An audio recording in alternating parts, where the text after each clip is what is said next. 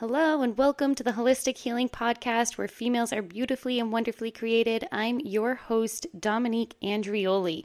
Today we have part 3 of 4 in our mini episode series, again joined by the wonderful Lauren Elizabeth. She is a Catholic as well as a individual hairstylist within the Connecticut area. I'm going to be linking a link to her Instagram in the show notes so that you can find out more about her and give her a follow. She's awesome at what she does.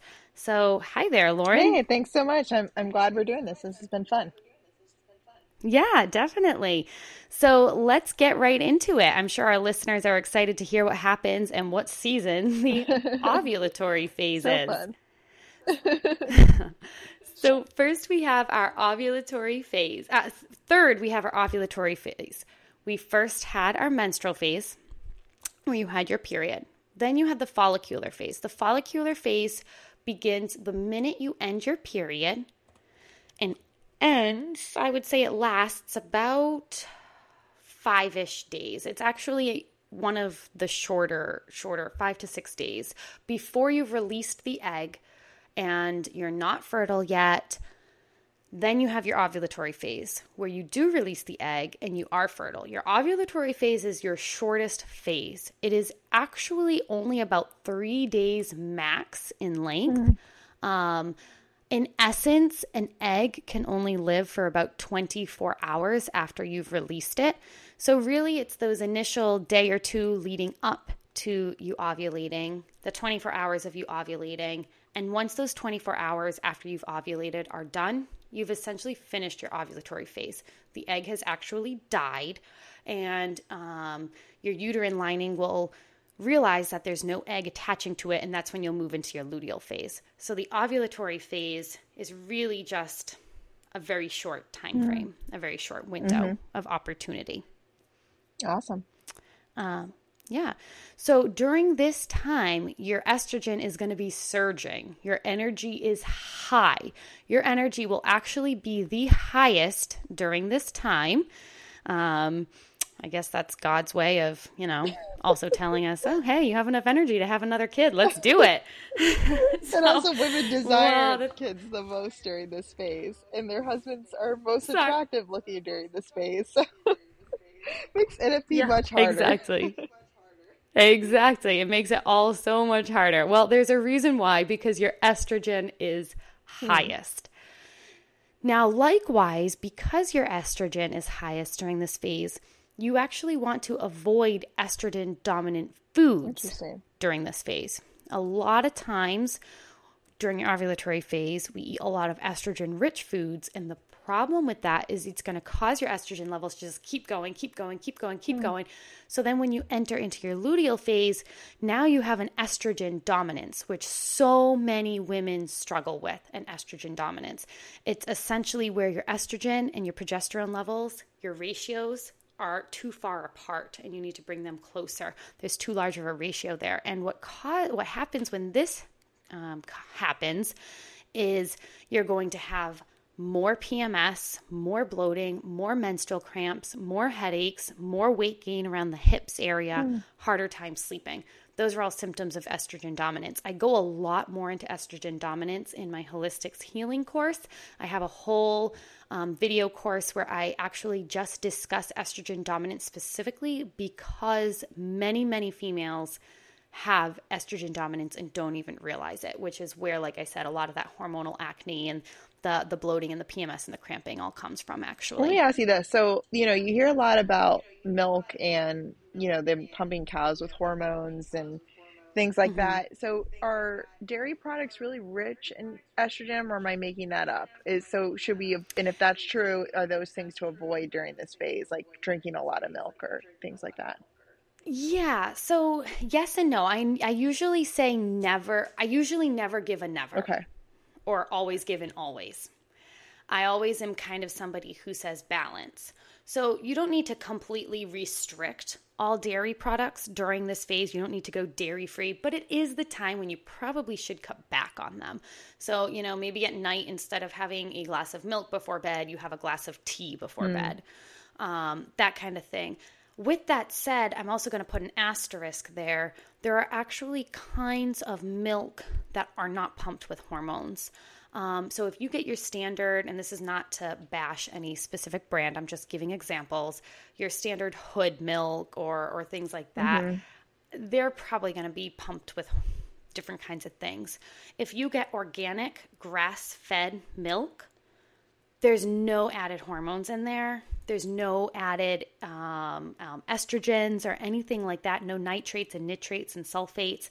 So I always opt for grass-fed organic milk. Yes, it's about $1 more a gallon, but really is $1 more a gallon that much to pay for when you're talking about your whole health and well-being? If you're talking about a gallon of milk being $2.99, the grass-fed organic milk's $3.99. Yes, it's more expensive, but in the grand scheme of things, it's a small price to pay to make sure your hormones are balanced and you're feeling good and getting the best results. What other foods are high in estrogen? Like, I'm just thinking of fish. I don't know if I'm making that up, but what other foods are mainly to avoid?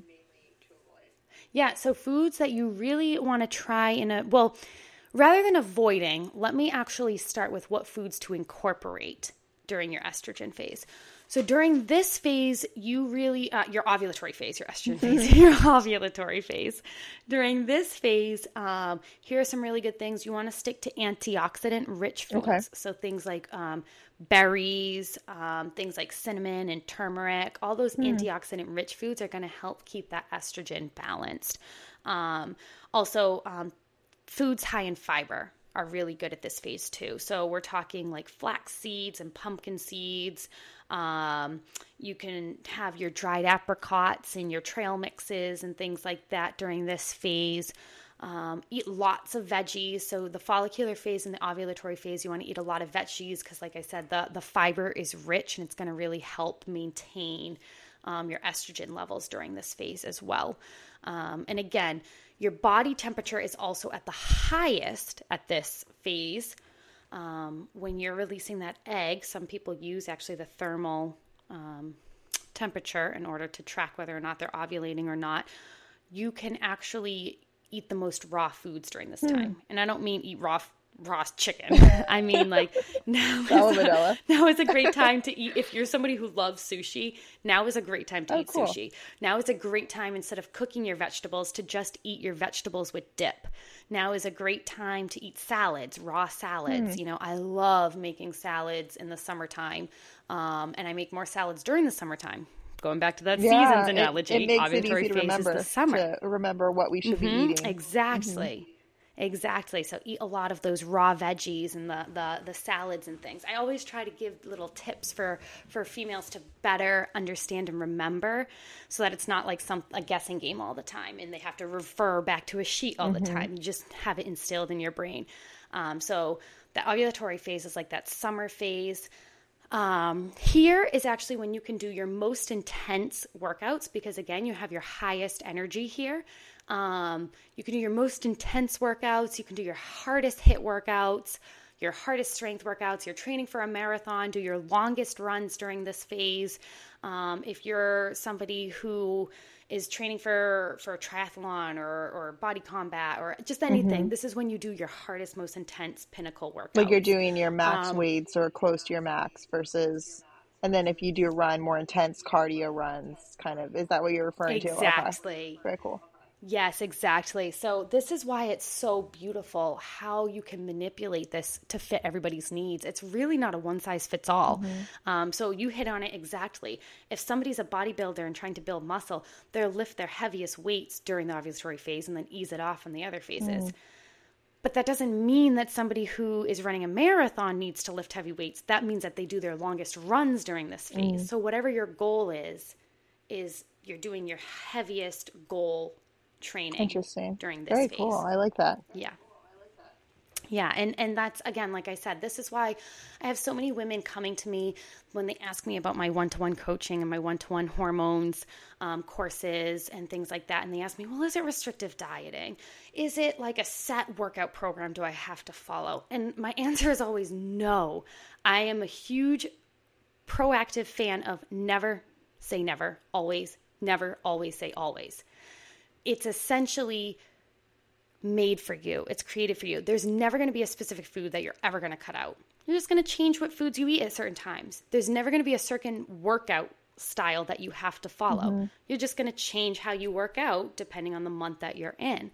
And this is why it's awesome, because I don't know about you, but I find a lot of females saying, oh, I get bored easily. We were made not to get bored if we followed our cycles. We were made not to get bored. We have every single phase is made for a specific purpose and a specific reason. We had the self-reflection and the easing off during your menstrual phase. You have the follicular springtime phase of kind of feeling like your new growth and your energy levels are starting to come up. You have that ovulatory summer phase where you can do your highest, hardest training. You have your luteal phase where you kind of ease off again, still working out, different foods that you can cycle through. We were made and created not to get bored because God made us intricate beings. If you notice during the story of creation, God has day 1, 2, 3, 4, 5, 6. If you notice, every day, everything is becoming more complex. So on day 1, it's just light. And day 2, he goes further, and then he makes water and land. Then he makes plants. Then he makes animals. Then he makes male. And what does he make last? Female. Because we are just more complexly made, but yet he created us so that we never get bored if we follow our hormone system. Love it. Again, I talk about this so much more in my Holistic Healings course and my one-to-one coaching.